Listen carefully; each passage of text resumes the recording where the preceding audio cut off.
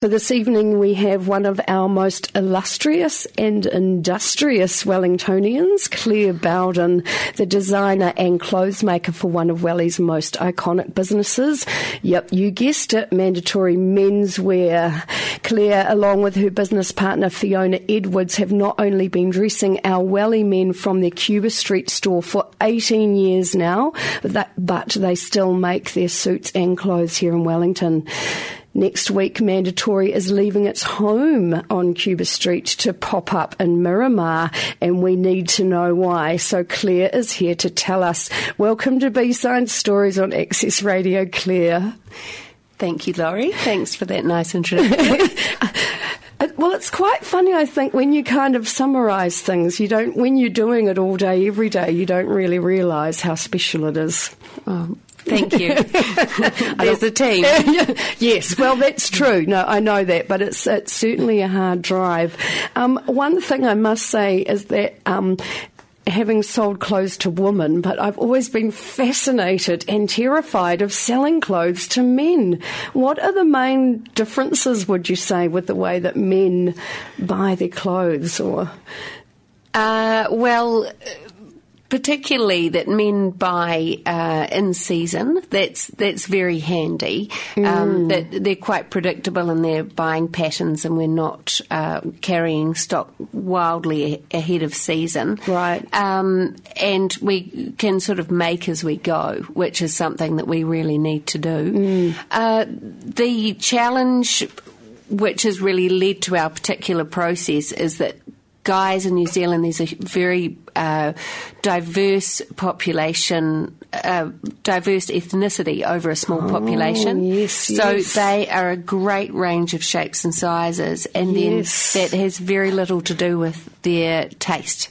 So marrying those two up is something that we do in an in-time production process, and it keeps the shop fresh, it keeps people coming in, and allows us to sort of make as we go and keep it profitable. I really think it's close to the only model that really can work for making menswear in New Zealand. I'm nodding. But you're so right, and that's something I wouldn't think about, but we've got everything from our wonderful Pacific Island community, who would be quite broad, and then down to our lean, slim, small Asian community, and everything in between. Yes, and many people will have heard me say that I have a 6'4", 2XL Chinese guy, and a guy who is so small I didn't realise that he was Samoan, and he's recently put on weight and is now a size small instead of an extra small, and mostly I don't need to make things for him anymore. That is incredible. So we really can't put people in a box, can we? We can't, but layer on some exercise as well, and you've got another range of shapes. It's quite amazing. It's really quite amazing. What an art. So for 18 years, you know, and have you been in the same store in Cuba Street for this 18 years as well? The entire time. Oh my gosh. Yes. So I'm very proud of that. It's a great space. I've really worked hard to make the spaces work, and like I say, it's important for us to stay quite small and carry a tight range of stock. So it works quite well as a model. There's sometimes I would love it to be a broader shape. Right. Just to change it up a bit, but that's okay. We have what we have.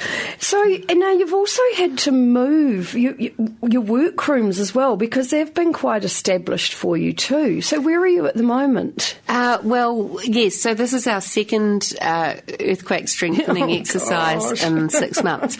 But our workroom, we were and are back in the Hope Gibbons building. It's just an absolutely tremendous space. I'm extremely proud of it. It's what every designer would dream to have, and it's a fantastic working space, and the results of the garments and everything we've been doing lately are really showing. The shop has definitely been the poorer cousin, but on our move out is pretty temporary. It's a 10-day strengthening exercise. Yes. They've got not too much to do. And on the way back in, we'll paint and freshen give it a bit of a lift. Bit of a powder up. Yes. How many team have you got in the Hope Gibbons building then as well? 2 full-time staff, and actually I've got 2 full-time staff full stop, and then I employ 4 mothers on a part-time basis. Wow. All women? Yes. Interesting. And so what brings about your passion for menswear? Like, how did you end up doing menswear? It's not everyone's choice. No, mostly they like the Barbie dresses, you know. Well, Fiona and I were going to a lot of parties. We were designing our women's wear ranges, and doing so very successfully. Actually, Fiona had her label with you at Jive Junkies. Right. Oh my gosh, that's back a in memory those days. blink. Right. Yes. And so, and I had my range with Zana Fuchs, and she had a couple of stores. Right. So we could have stayed doing that, but no. Yeah. We wanted to have our own shop. And here we are.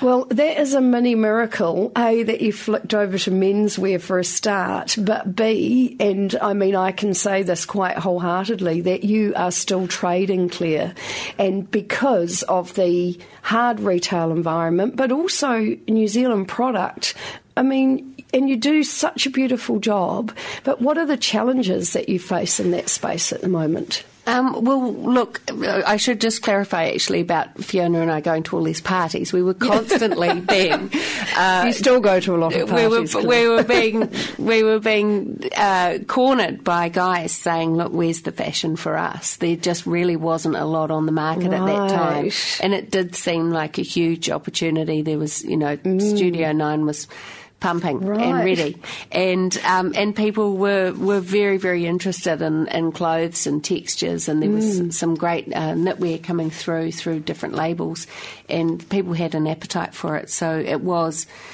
a great start. A blind jump. Yes. The challenges. So, yes, men only buy what they need. That's actually seen me through the recession. Bless them, though. They won't be the cause of climate change. I didn't ever start with a overproduction for the market. So that's been very good. But they do arrive ready to buy, which is incredibly helpful. They've got an idea in mind and they'd like to sort it out, and we can get to that. They do hate failing at purchasing clothes, and they often, it's changing, it's mean to generalise, but they often come with some baggage, having bought some things that they're not so confident about, or felt pressured into, or thought they needed at the time, and find they don't wear. And where women let themselves off the hook a little more often, guys really have that memory and find it hard to move on. And sometimes you're saying to them, look, do you look great in that jacket, and they're saying, well, I've got 4 at home. Yeah, so when you drill down into it, the 4 jackets are things that they've bought a long time ago, or things that they've just can't face wearing, and they should just move on and let it go. Let it go. Get some things that'd look great and move on. So that's something to overcome. In our shop structure, we can't go up against shops going on sale, so we don't. No, good. We don't. When we eventually do sell off at the end of the season, we've only got one of this or one of that. It's not a situation of people really being able to pick and choose, which is something that the market has provided in the chain stores, that people can just really carry on having everything, but they cheaply. can, yes. But yes, I can't compete. So but then there's that demand for mandatory because there are so few items available. Yes, that's true. It is. It's a pretty efficient model, and guys really respond to that efficiency. Yeah, all hail to you.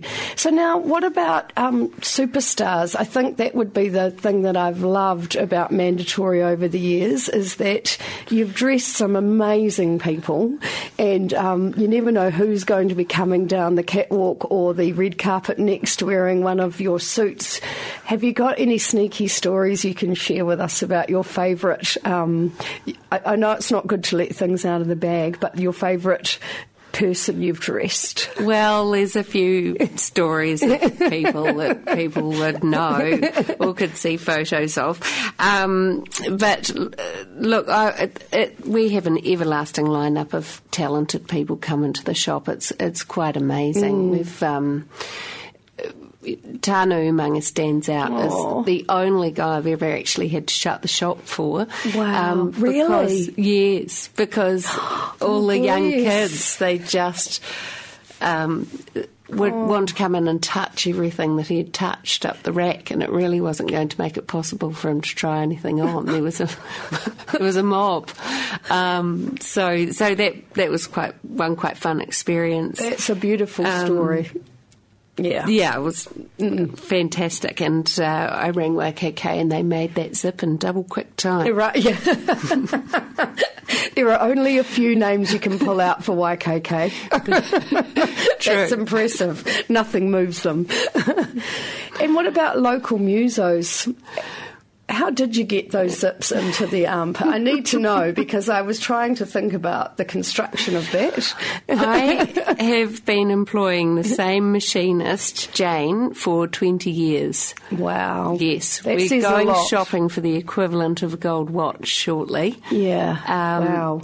It's been a very, very close relationship, and she's fantastic. And we've in the early days adapted a machine to take a invisible zip footer when they only went on domestic machines. Yeah. And, wow.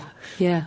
So that's what it is. It's invisible. It's an invisible zip, right? So that's it. So now I can get my head around it. Well done. And so Joe's suit is in Te Papa. So that's Joe Lindsay, and yes. He is the horn player for Fat Freddy's. That's right. He's just been a tremendous customer of ours for years and years. I remember the early days of him working at Weta and playing gigs, and he would just turn up like a tornado. If I ever wasn't there, I wanted to know exactly what he liked and try it on. And make sure. We've been very, very good friends, and he's commissioned so much work from me. He really doesn't take sponsorship. He turns up and pays. It's just great. And really, the hard-working dads that shop with me, they love and appreciate that. Joe's a really decent guy. Yeah. And, it's such fun. He's hugely supportive. That's great. And so you've certainly had your suits then in some really amazing places, no doubt. I have. It must make you feel awesome. Yes. Look, they just look amazing on stage. I remember seeing Joe going to a gig at the James Cabaret and seeing how quickly Joe had to strip off and looking at how we could move to a different version of the tracksuit, because he'd been in there a long time. And I just saw it. I saw what we could do and create enough movement in the suit and get that happening. No wonder why he loves you. That's amazing. So now also, you've always been a great participator in Wellington fashion shows and events, and most recently Showcase, where Mandatory looked amazing. Beautiful men sitting around looking gorgeous. Was that a good experience for you? Incredible. Yep. And you know, huge amount of respect to Fiona for her incredible work on that. Great. We as I say, we're between two rounds of shifting for earthquake strengthening, and I had the bigger picture to take care of. Right. And there is nothing like the interiors meets fashion for Fiona. She is the perfect woman for that challenge, and it was just incredibly successful. Beautiful. There was a great monochromatic visual as well. Yes. So what about memory, like out of all the shows, and I know that you've been at Fashion Week in Auckland, but I think we've had some pretty legendary ones in Wellington. Have you got one that you would pull out as being the favourite for mandatory? 3. Okay, she's got 3, ladies and gentlemen. Any of those Lush shows. Any of those Lush shows were extraordinary. But the Lush show in Arena was pretty good fun.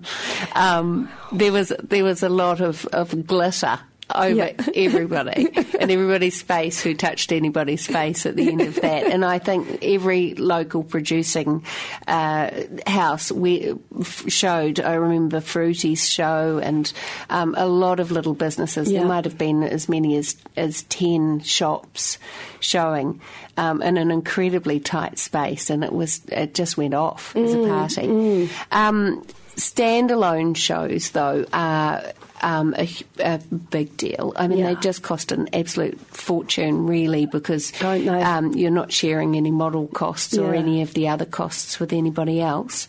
But Matterhorn repaid our emergency make of their uniforms by providing their staff as models for a daytime show once. Wow. And shots were had on the circuit. Yes, it was an Anzac Day. Wow. And that was a really, really beautiful show. I've got great shots of very, very memorable bartenders in mandatory with big grins on their faces. That's awesome. And for the ladies and gentlemen that don't recall the wonderful talent of the mandatory legendary bartenders, yes, you missed out. Carvel is a... Oh, bless. Wow. Lucky you. Yes. I have to dig those photos out. So now... Mandatory is about to pop up not in New York, where I think you should be, but not far from it, in Miramar next week. So we just touched on that before.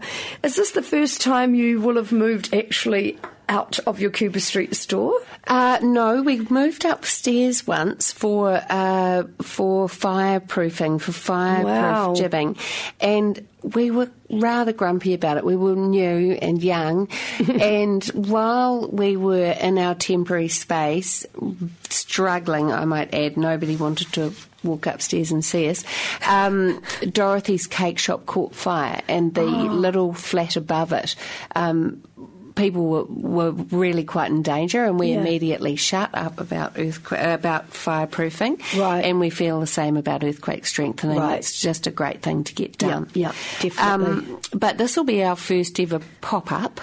Great. And we want to test drive the model. There's a lot of pressure coming from Auckland. We've got about half our customers are from out of town, due to our location, and also because men shop when they're away from home.